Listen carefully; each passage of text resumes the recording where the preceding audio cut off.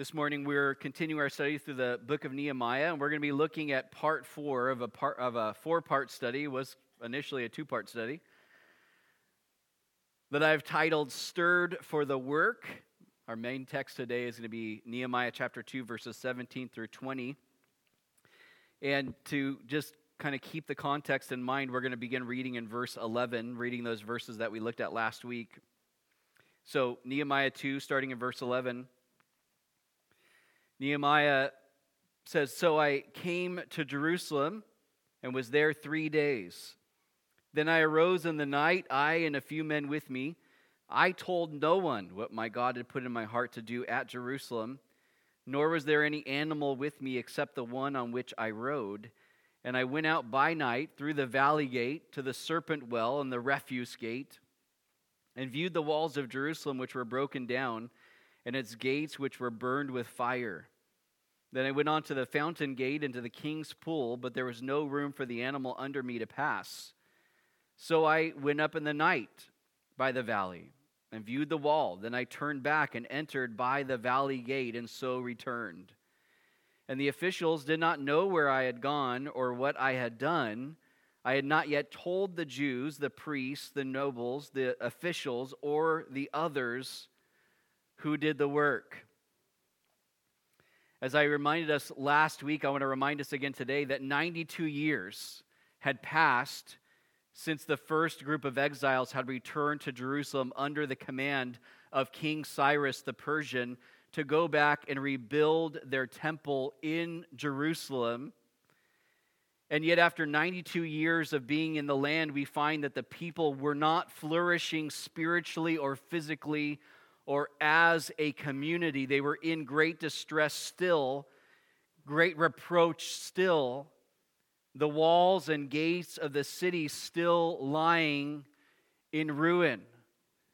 About 150 years prior, Nebuchadnezzar comes in, conquers the southern kingdom of Judah, takes the people into exile. 70 years of captivity pass, just as Jeremiah the prophet spoke that 70 years would need to take place, then God would allow his people to go back into the land. God made good on his word. King Cyrus being used by the Lord to send the people back into the land. 92 years, though, and much longer the destruction had been there, and it's still just kind of where it's at. There'd been some improvements, there'd been some reform that had happened, but the people were still, they were broken still. This wasn't a hope-filled people. This wasn't a very joyous people. This was a people in distress. When I hear distress, I'm not thinking of these people who are just like, yeah, this is awesome. We've got it good. When you've seen somebody distressed, it's visible, it's noticeable, it's like on their face. It's painted all over their lives. Everything's flavored by distress. Misery could be another word that could be used to translate that word distress. The people are in great misery and disgrace. And this is what Nehemiah is leaving Shushan to go be a part of. I'm leaving this beautiful kingdom. Everything's awesome and put together and serving the king, and I'm stepping into this.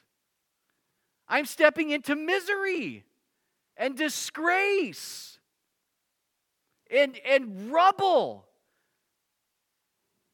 And that's Nehemiah here. That's where the people are at here. So when we read the things we're going to read this morning, we need to understand the significance of their response. What would it take to get you from 92 years of what only could be described as great misery and disgrace to go, I believe God can do something new. And we want to be a part of it.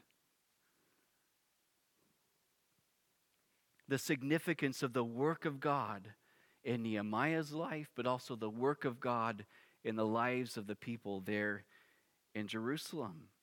God wanted to rebuild, to renew, to revive. And Nehemiah was going to be a part of helping that to take place. Nehemiah had already been stirred by the Lord, sent by the Lord through the means of King Artaxerxes, sent to Jerusalem. We considered what that would mean, the commitment that would take for Nehemiah to not just be stirred, because we can easily be stirred, we can have an emotional response about something, but that doesn't mean I'm going to travel 800 plus miles, 5 months of journeying to get to the place where we believe God wants to do something, and we're just really hoping that it really turns out the way that we think we've heard from the Lord pretty clearly about. He comes, he's got these letters from the king. We've already seen some of the opposition that's taken place. But after making that long journey from Shushan, Susa, modern-day Iran, to Jerusalem, we saw the first things that Nehemiah did and didn't do. First thing he did was he waited for 3 days before doing anything else, most likely using those 3 days to rest, understandably, to pray, to plan some more. But after 3 days, he gets up in the night. He brings only a handful of guys with him. He doesn't tell anybody what God had put in his heart to do. In coming to Jerusalem, he walks around the city. He inspects the walls and the gates for himself. He wanted to see the brokenness up close so he'd have a fuller understanding of where things were at, what needed to be done. So that after being stirred by God to really see things the way that they were, but also to see the potential of what God could do and what he wanted to do, that he would have the clarity and the confidence in knowing what to speak to the people.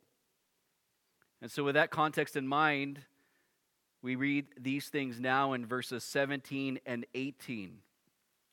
Verse 17, "Then I said to them, 'You see the distress that we are in, how Jerusalem lies waste and its gates are burned with fire. Come and let us build the wall of Jerusalem, that we may no longer be a reproach.' And I told them of the hand of my God which had been good upon me, and also of the king's words that he had spoken to me." Nehemiah had seen the damage, the destruction for himself. And he'd lived sort of in that environment for only 3 days. But now as Nehemiah begins to speak to the people, he doesn't have to wonder if they had seen how bad things really were. Because for most of them, they had been seeing it their whole lives. Instead, he basically tells them, look, you understand the distress. How the city lies waste, the walls and the gates have been destroyed. You know it all too well from experience. But what the people had seen and known, they had grown accustomed to.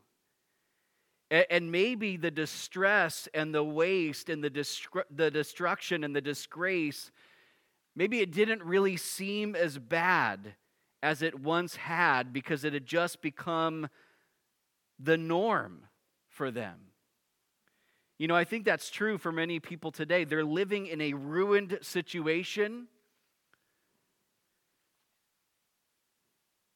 They have lives that have been marked by ruin. And the ruins have just sort of become the norm. They've acclimated themselves. Maybe they've stopped caring like they once had. Or maybe given up because the hope that they once clung to, that things could change, have just sort of died over time. Don't we see that in whole communities? We see areas, you hear of like the constant, consistent murder rate in Chicago. In areas of our country that are just marked by gang violence or, all of these sorts of things. And you wonder, there's tens of thousands, hundreds of thousands of people even who that's where they live for their whole lives. That's what they've grown accustomed to. They expect it. They expect to hear that violence is struck once again. They expect to hear about tragedy. They expect to see it. Why? Because when you're in something to that degree, it kind of desensitizes you over time. And I believe to a degree that has happened here with the people of Jerusalem. But I'm so thankful that God doesn't stop caring because we stop caring. That He doesn't become okay with ruined lives and ruined situations and ruined places because we've become okay with it. That He doesn't stop desiring to bring renewal and transformation and healing and change because maybe we've lost hope that He can do it. Can you imagine if God was like us in that way? If God sort of was moved in that sort of way, well, you know what? I don't care anymore. Man, where things could be at for us. Because that would have been like from the moment that Adam and Eve sinned in the garden, right? I've provided everything possible for everything to work in the most perfect setting possible. I mean, I've created everything perfectly. I created you perfectly. I even told you the one thing that you shouldn't do, and you did it anyways. Forget it. You imagine if that was God's approach? Hands off, like, I can't handle you guys. Or was it Cain and Abel when that could have happened? God's warning him, like Cain, like, hey, sin's waiting at the door. Like, don't give in to that. And he kills his brother, murders him in cold blood.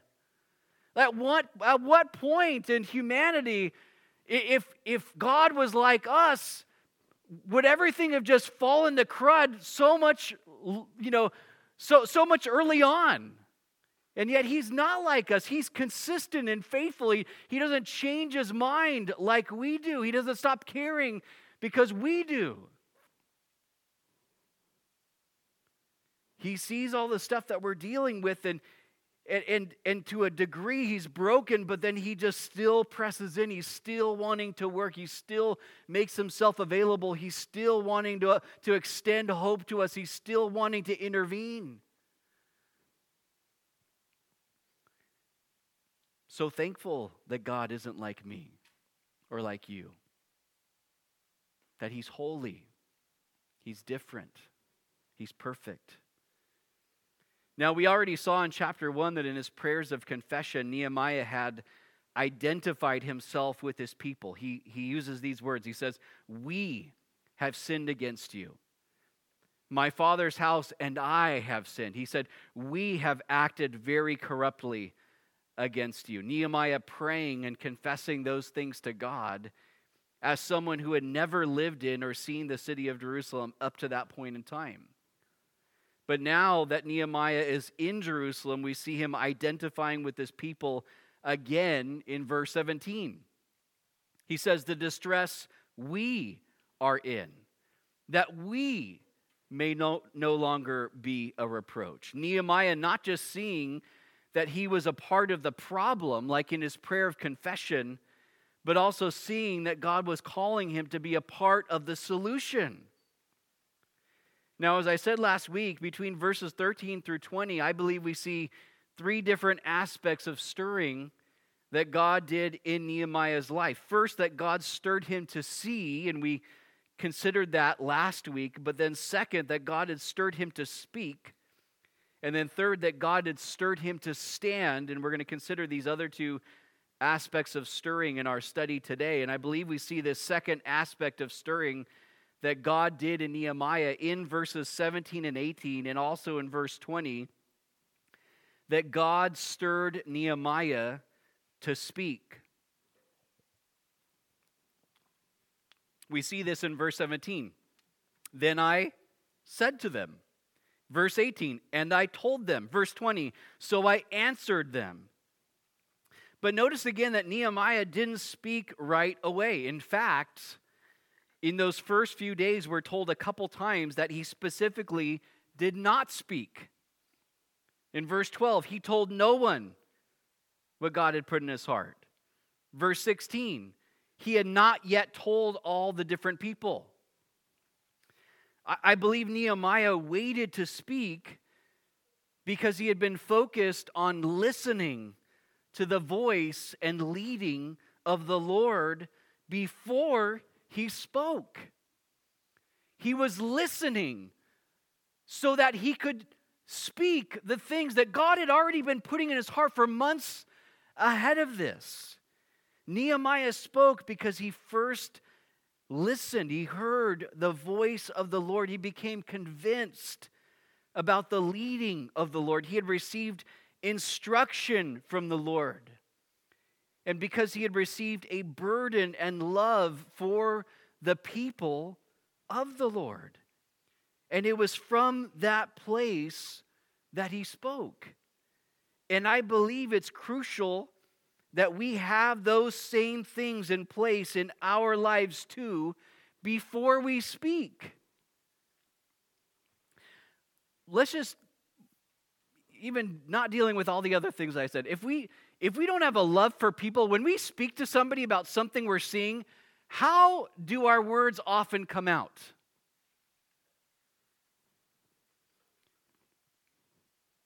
I mean, maybe we're trying to be really nice.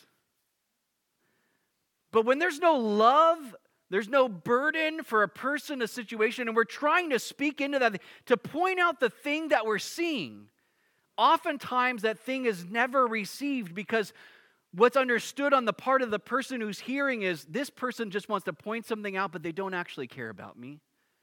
They don't actually care about the situation that I'm going through. They don't care about the brokenness that I'm dealing with. They don't care about the sin that I'm struggling with, the temptation that I'm facing. That alone can be all the difference in how things come across to somebody. You know, the Lord wants to stir us to speak. But he first wants us to listen, to hear his voice, to become convinced about his leading because we've been seeking him, when we've been spending time with him, to receive instruction, guidance, wisdom from him, and then to receive a burden, a love for others and situations and places. And I was thinking about, you know, kind of the point from last week about like seeing, and then thinking about the point from today about speaking. And it's like, there's so much more beyond what I could even share from like what we considered last week, what I'll even share today, that goes into even just those two things. Because I don't know about you, but there's too much to see. There's too much that we're exposed to that is all brokenness, that it can just be so overwhelming. Like Nehemiah was not living in a day where he was hearing about things that were happening all around the world, all the time, at the tip of his fingers. That's you and me. And it can be really hard to see all of that and then know how to process it. And there's so many things that we could potentially speak into. Injustice, and evil and all kinds of things. If we just focus on, well, you need to, you know, God's stirring us to see. Well, like sometimes it's like, God, I don't want to see all the stuff that I'm seeing. I'm seeing a little too much. And then when we focus on like the speaking part, we can go, well, there's so many things to speak about. That's all we can find ourselves doing, is just we're always speaking into some new thing. So even considering those 2 points, there's so much more to those things that we can only just scratch the surface of in our times here, that we really need to be prayerful about. God, help me to be careful how I see and what I'm really focusing on, what I'm allowing into the gate of my eye, my mind through my eye gate. Like the things that are coming into my mind through the visual. Lord, help me to know how to filter what I'm really needing to speak into, because there's people that just expect you to speak into every potential thing that could ever be spoken into. And God, but what is it that you're wanting me? What's that thing that you're burdening me for? I'm spending time with you, and you've been stirring me, and Lord, I've become convinced that you, not because I feel compelled because of what somebody else is saying to me, that I need to say, that they're telling me I need to say. But God, what are those things that you're stirring me to really speak into in these days?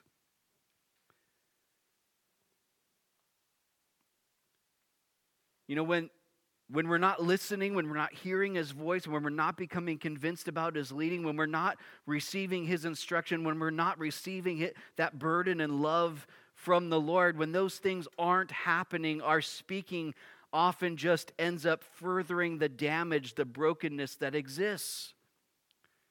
Maybe speaking into things that the Lord doesn't actually want us to speak into at all.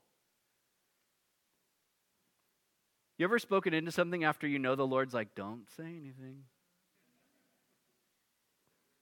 That's that part of it. We feel like we know better than Him. I got this, Lord. Don't say anything. No, I'll be cool. I'll be cool. Not cool. You're not cool.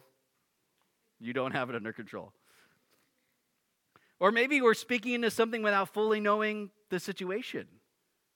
We don't know someone's motivation. We speak into what we see externally.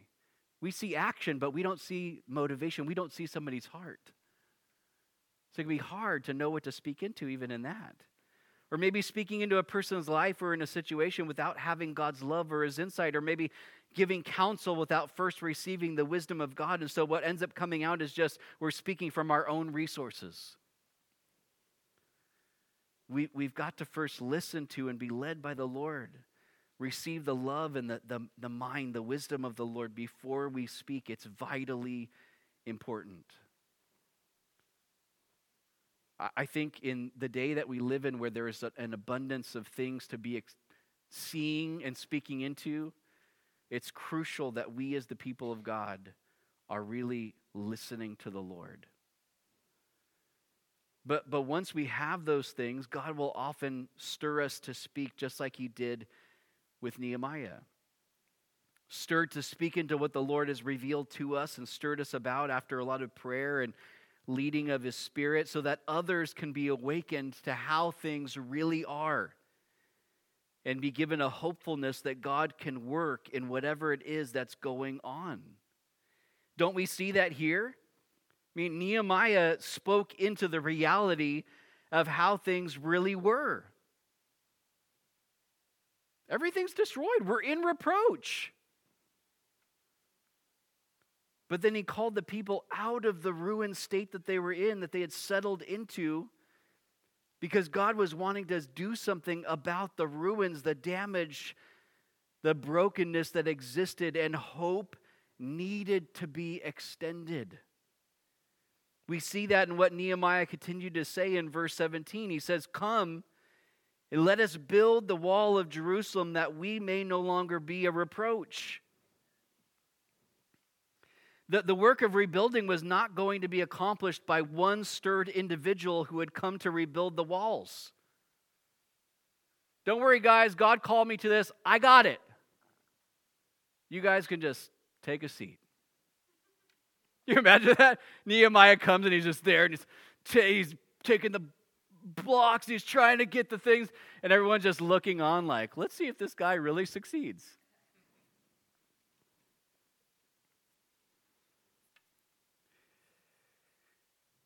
No, it was going to require the community of Jewish people there in Jerusalem to make that rebuilding happen. But this invitation was not just an invitation to work. It was an invitation to grab a hold of hope once again. It was an invitation to see their circumstances differently, seeing what God could do, an invitation to partner with the Lord in the work He wanted to bring about in rebuilding and renewing and reviving His people.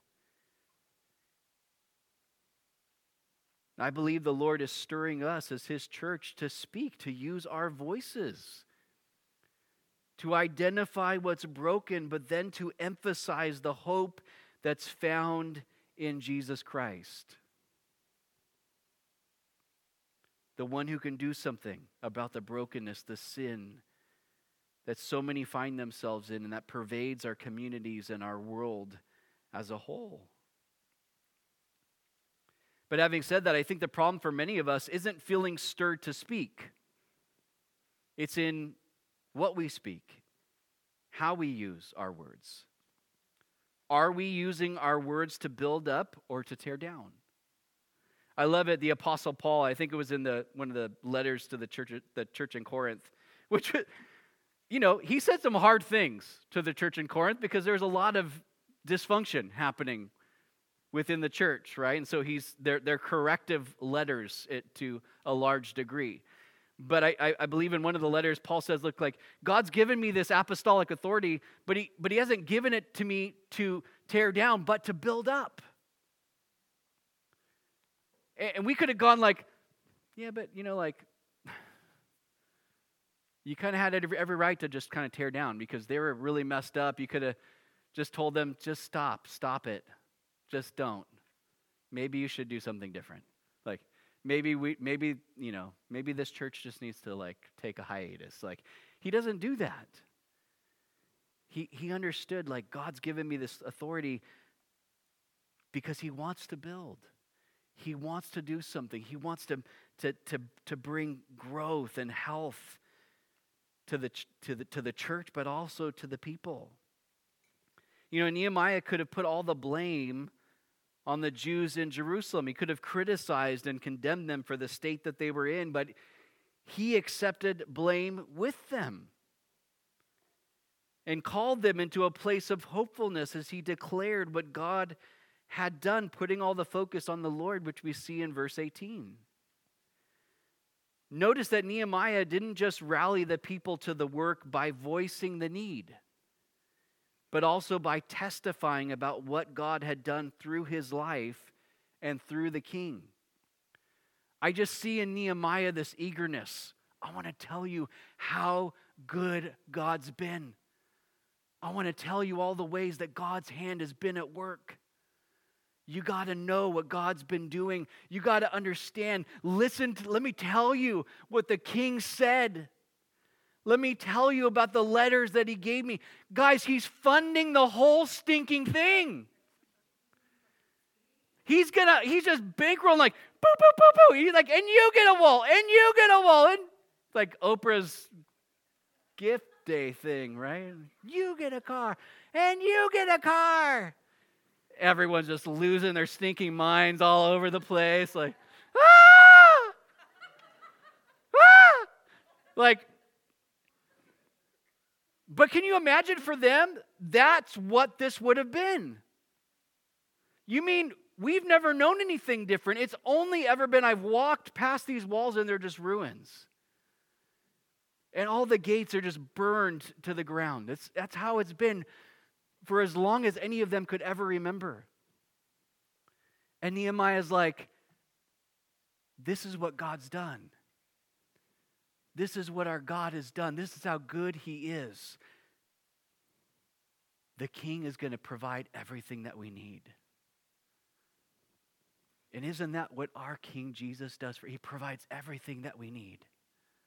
Not necessarily everything that we want. Everything that we need. If the Lord is our shepherd, Psalm 23, what's the very first thing? The Lord is my shepherd, I shall not want. I shall not be in want. I shall not lack any good thing.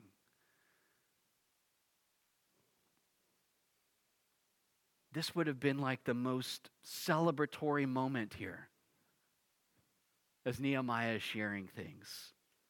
God's going to do it. But after hearing the need, which they were well aware of, after hearing the testimony about all that God was doing so that the rebuilding could happen, we see that there was this unified response from the people. Let us rise up and build. Let us rise up and build. And then we're told that response was followed by action. They set their hands to this good work. Like they couldn't get to work fast enough. They were so excited. They're like, God's going to do it. Like, let's do it. Get up. Let's get up. Let's build. Let's do this thing. let's set our hands to the work. You just see this eagerness of the people here in this moment. Like, we just want to see all that God's seeing. Understand they're not seeing it completed. Nehemiah didn't go, listen, guys, everyone close your eyes for a moment. Everyone's eyes closed. The moment that you open your eyes, the walls and the gates will be there. Miraculously. He didn't say that. It would have been like, we're going to get to the work. It's like, but we've got to do the work. There was a work to be done. There was rubble to be cleared away. There was new things that needed to be built. The people living in Jerusalem needed to be awakened to what was going on all around them. But the faith and confidence and testimony of Nehemiah awakened hope in these people, encouraged them, and this stirred them and moved them to take action. But again, it wasn't just going to happen miraculously, that these things were just going to be rebuilt in an instant without the involvement of people. No, God wanted to use people to make this happen. The people had a responsibility to act upon what the Lord was wanting them to participate in. Our involvement, our activity, I believe, is oftentimes the way God is wanting to answer prayers and bring about the work of rebuilding and renewal that's needing to take place. I think, and maybe I'm wrong, maybe this is just me, but I think sometimes when I pray, maybe when you pray, the only thing that we're going for there is just like that miraculous, in an instant, God just divinely intervenes. It's all Him. I didn't even have to do anything. Just stand and see the salvation of the Lord sort of moment. Like, I think oftentimes that might be kind of what we're expecting in our prayer. And sometimes what happens is we're praying for God to do something and God's going, cool, I want to do that too. But I want you to be involved in my plan to make that thing happen. God, heal this relationship. And God's like, cool, I want to do that. But it's going to involve you being a part of it. You're going to be an instrument in my hand to help make that healing happen. God, save my coworker, Lord, save my neighbors, save my parents, save my sibling. God's like, I want to do that. But I want you to partner with me in making that happen. I want you to be my hands and feet, going to those people, showing my love, sharing the hope of the gospel of Jesus with them, and then continuing to do it over time, to not give up.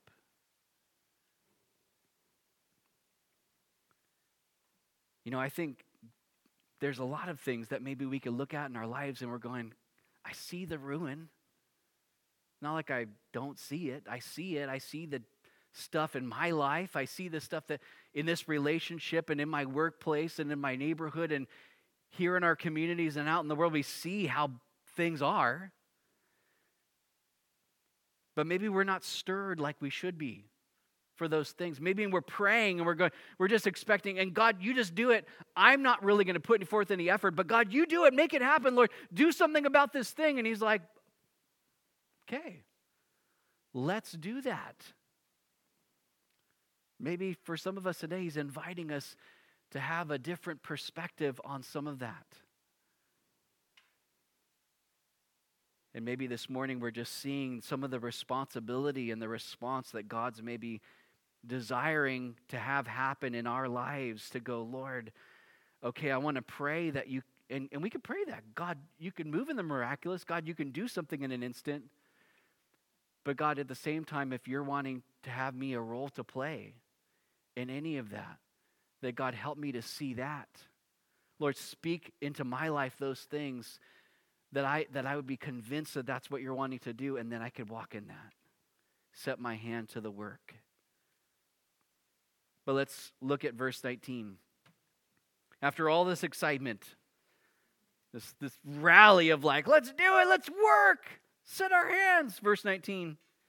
But when Sanballat the Horonite, Tobiah the Ammonite official, and Geshem the Arab heard of it, they laughed at us and despised us and said, "What is this thing that you are doing?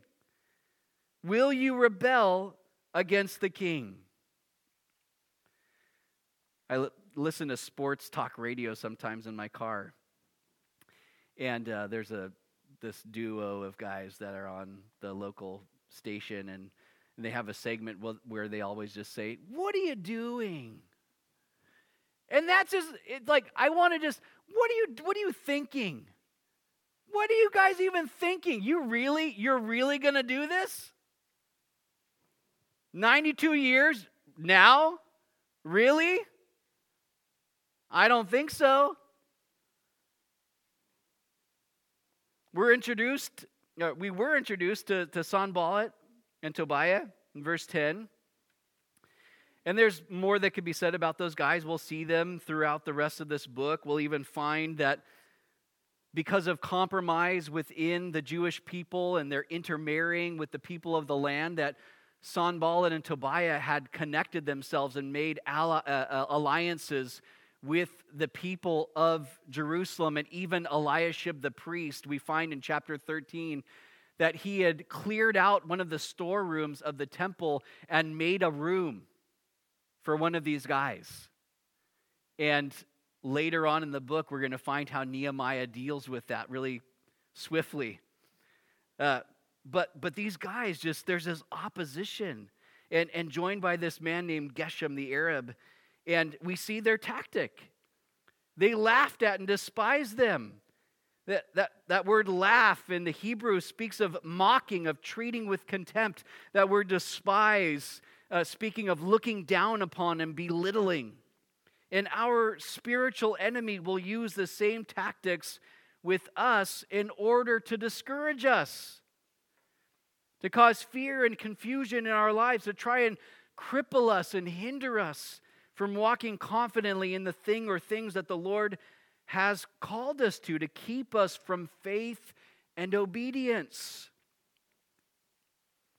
I mean, how many of us, if we've ever dealt with some sort of temptation or maybe some sort of a pattern of sin in our lives that we've wanted so badly for God to bring us out of into a place of victory, but we found ourselves sort of going back to those same things, that when we have that desire to do things differently, to live a life that's set apart to the Lord, to walk in obedience to the Lord, that's what happens with us. The enemy oftentimes will go, "You really think that things are going to change?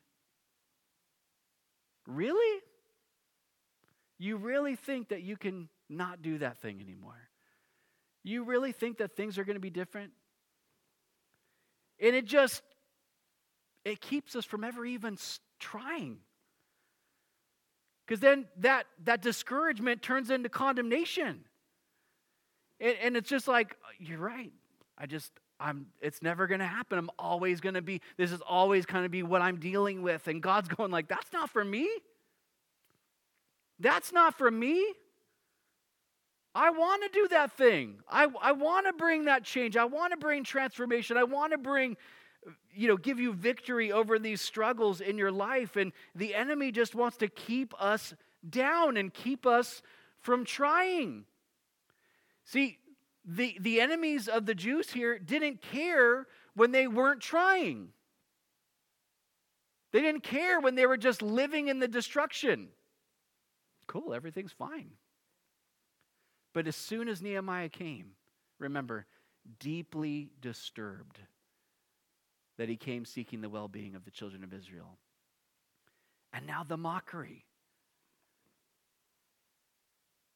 See, Sanballat and Tobiah and Geshem knew that if they could get the people to listen to their voices instead of listening to the voice of Nehemiah, who was speaking the things God was wanting them to hear, that the people would just stay in the brokenness, in the distress, in the reproach, And that even though Nehemiah was God's man with God's message, doing God's work, that their ridicule and their mocking and their discouragement and the confusion and the fear tactics would end up influencing the people to stay in their current state of distress and reproach and the walls and gates being broken down, instead of getting to experience the rebuilding and renewal and revival that God had for them. It's so important that we're careful who and what we listen to, who we're letting have a voice into our lives, who and what we're being influenced by. That we not listen to the voice of our spiritual enemy or those who are tools of the enemy, but instead listen to the voice of Jesus, our good shepherd, who came to give us life and that more abundantly. The enemy just wants to steal, kill, and destroy. That's it. There's no flourishing that the enemy's going, it's good. Good for them. Like, how can I destroy? How can I disrupt and divide and just paralyze? Like, that's it. That's all that they're after. And God forbid that we would stay in those things when Jesus is going, I have life, abundant life for you and for me. Why would we sit in the ruins and stay there when Jesus is going, I'm calling you into hope. I want to bring renewal. I want to build again.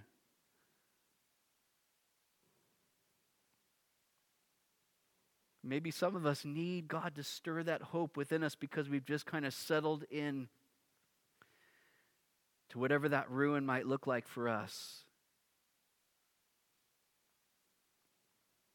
But right away, as soon as the people were rallied and excited and committed to putting their hands to this good work, the enemy was there to oppose, and the same thing still happens to this day. The moment you try to put your hand to whatever that thing is that the Lord's going, hey, I want you to do this, the enemy will be there to oppose. But let's look at verse 20. So I answered them and said to them, the God of heaven himself will prosper us. Therefore, we as servants will arise and build, but you have no heritage or right or a memorial in Jerusalem. Here in verse 20, we see the third aspect of stirring that God did in Nehemiah, and that's that he stirred him to stand.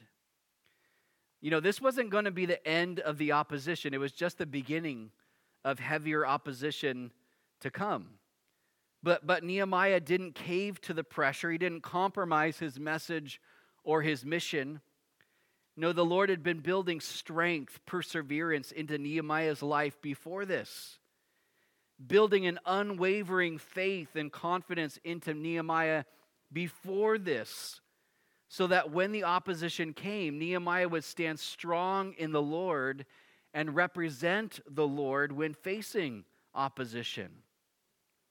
Know this, that the Lord wants to stir and prepare and fortify you and me to be able to stand against the opposition of our spiritual enemy, to stand firmly and confidently in who the Lord is and what the Lord has said and what he's able to do. And in Nehemiah's example in verse 20, we see that part of the standing also included speaking. But notice that Nehemiah didn't mock them in return. He didn't stoop to their level.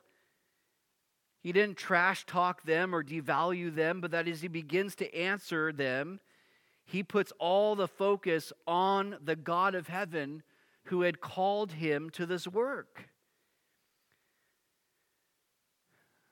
It's so important for us in our day to have tough skin but soft hearts as we interact with others. Especially those who reject Jesus and come against us because we're seeking to follow him. How we conduct ourselves in this world matters to our God. Do we know that? How we treat people, even enemies, matters to our God. In order to have tough skin, we've got to let the Lord build a deep spiritual toughness, strength, confidence in us. And in order for us to have a soft heart, we've got to stay close to the heart of our God. We've got to keep abiding in Jesus daily. We've got to know the heart of our God, which happens through discipleship, growth, looking to Jesus who shows us God's heart. And we've got to allow the Lord to do deep heart work in us, recognizing pride, selfishness, and areas of weakness and sin even, and letting Him humble us and transform us and conform us more and more into the likeness of Jesus. As Nehemiah stood strong in the Lord, he replied, "The God of heaven Himself will prosper us." So the one who rules over all, who alone is God, is able to accomplish what He desires to bring about. And with that in mind, Nehemiah continued, "Therefore we as servants will arise and build." The right response for Nehemiah and the rest of the Jewish people was to obey and serve the God of heaven, submitting to whatever His plan was. And His plan required them to arise, to get up and build. And so that's what they were going to do. And no enemy was going to stop them from doing it. And then finally, in the final part of verse 20, Nehemiah let their enemies know that they had no heritage or right or memorial in Jerusalem. Nehemiah didn't entertain their mockery or lies or fear tactics, but instead, he emphasized the God of heaven, whose lordship and authority and power and will they alone would listen to and obey. You know, Nehemiah's example is one we need to follow still today. And while we focused on how God stirred Nehemiah to speak and stand, I also want to point out that speaking and standing are things that God does with us too. Understand, the Lord loves us enough to speak things to us that we need to hear, pointing out how things truly are, but that He'll also speak and extend hope to us. He'll call us out of things, out of sin, out of brokenness, out of despair, telling us to come to Him because He wants to build and rebuild the right kinds of things within us. But He's also the one who stands with His people, who will never leave us or forsake us, who's infinitely greater and stronger than any enemy that we face, physical or spiritual or mental. And because He's standing with us, we don't need to fear. We can have confidence to live out the lives that He's called us to live, knowing that He's with us always, even to the end of the age. And listen, our present salvation gives us future confidence that we will get to stand in His presence one day in heaven. Each of us who are this morning disciples of Jesus Christ need to speak and will be stirred by Him to speak. But we first got to make sure that we're listening to Him, that we're being led by the Spirit of God, receiving direction and wisdom from Him, receiving a burden and His agape love for others and situations and places. But we also need to stand, because opposition is going to come, and we need God to build strength and perseverance and confidence and faith and hope into us, so that we stand firmly and confidently in who our God is and what He's said and what He's able to do. And along with speaking and standing, we also have a role and responsibility to arise and build, to set our hands to the good work of His kingdom. Our God has good works for each of us to set our hands to, things that He's prepared for us, that He just wants us to walk in. You know, we're not saved by good works, but as saved people, we are called to be a people who abound in and maintain good works. works that others would see and would cause them to give glory to our Father in heaven. The God of heaven himself is able to prosper us. Not prosperity doctrine prosper us, but he's able to accomplish what he desires in and through us. He has grace and power for us to carry out his work of rebuilding and renewal. But listen, we've got to come to him. You and I don't have everything in our own power to do all the things, but the Lord has power for us. He has grace for us. He has resources that you and I need. But we've got to come to him. I'm going to have the worship team come back up. You know, if anyone here today is not a disciple of Jesus, you could be a fan of Jesus. There's lots of fans of Jesus. Jesus has a lot of fans, right? A lot of people admire him. He was a great teacher. He said some great things. He did really nice things. He did a lot of good.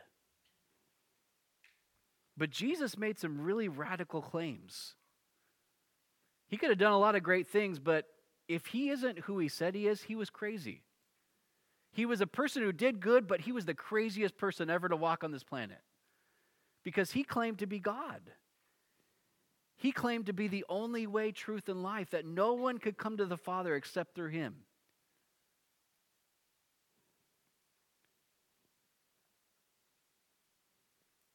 And as we've talked about, they set their hands to the work, and there's good works that God has for us. Again, for those who are disciples of Jesus. But for those that don't have a personal saving relationship with Jesus Christ, the only work that God is desiring from that person, Jesus spoke into this in John chapter 6, because people asked him, how can we do the works of God? Just tell us what we should do, Jesus. What do we do? Jesus says, doing the works of God, to do the works of God is to believe in the one whom he sent. How do you do the works of God? How do you become a person who God goes, I'm going to save you. I'm going to give you my salvation, my forgiveness. I'm going to redeem you. It's by believing in Jesus Christ. It's putting your faith in Jesus Christ. And that requires humility, because it means that you are not Lord of your life. Jesus is. I'm not a God. Jesus is God. I need salvation. I need forgiveness because I've sinned and I've blown it and I've fallen short of God's righteous standard. But Jesus made the way for you and me. And we praise him for that. That the work that he's desiring for us to do is not 10 steps, it's not 100 steps. It's one, believe. Believe in Jesus and you'll be saved. And, maybe that's somebody today. And you're going, look, this is all great. I know there's brokenness in my life. I know there's sin in my life. I don't really know what to do about it. I've tried to stop, but I can't.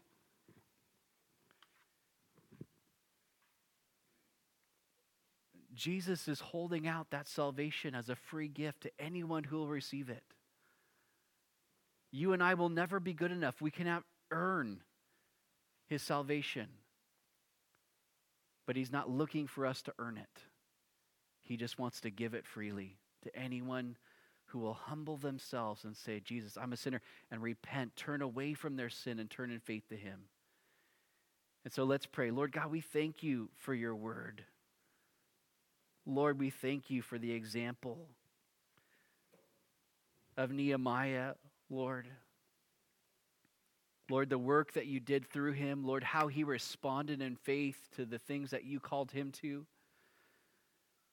But Lord, also that you wanted to do something about the brokenness and the damage that existed in the lives of your people, the Israelites who were living in Jerusalem at that time in history. Lord, a work that they had never been able to accomplish on their own, but a work, Lord, that you were going to bring about, you were going to provide for. Lord, we think about our own lives, God, ways that, Lord, there's ruins maybe in our own hearts, God, things that we've just become accustomed to. That maybe for some of us today, you're just wanting us to get up out of those things. Lord, you're wanting to rebuild the ruins that exist in our own hearts, Lord, our own lives.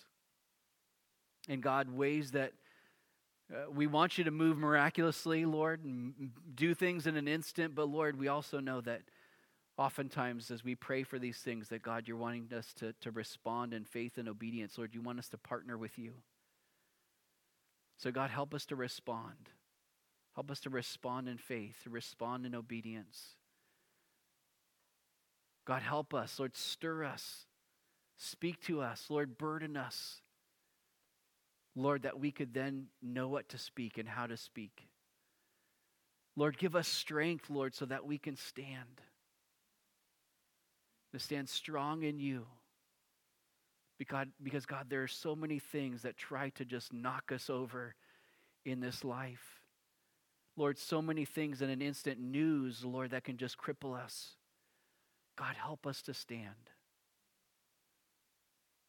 And Lord, help us to speak about you. Lord, that the thing that's on the front of our minds and on the tip of our tongues, Lord, is not our agenda, Lord. It's not our soapbox, Lord, but it's you. It's the hope of Jesus.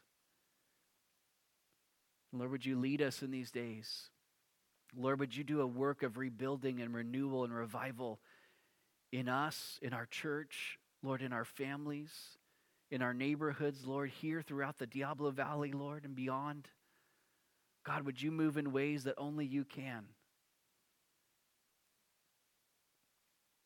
But maybe this morning for some, you're here and you're in that camp where it's like, you know what, the only thing that Jesus is actually calling you to do, the only work that he's looking for you to set your hand to is that work of belief.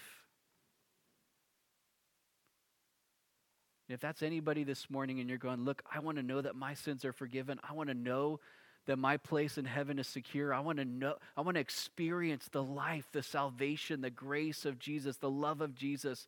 That's for you this morning. But you got to come to Jesus for those things. If that's you, would you raise your hand? I'd love to pray for you this morning. And you're going, I want to make that decision. I want to open my heart to the Lord. I want my sins forgiven. I want my debt paid. I want the hope of Jesus. Is that anybody at all this morning?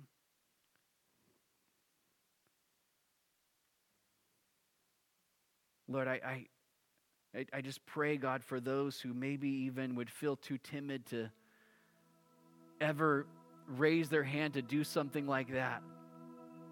But Lord, you see their heart. Lord, you know.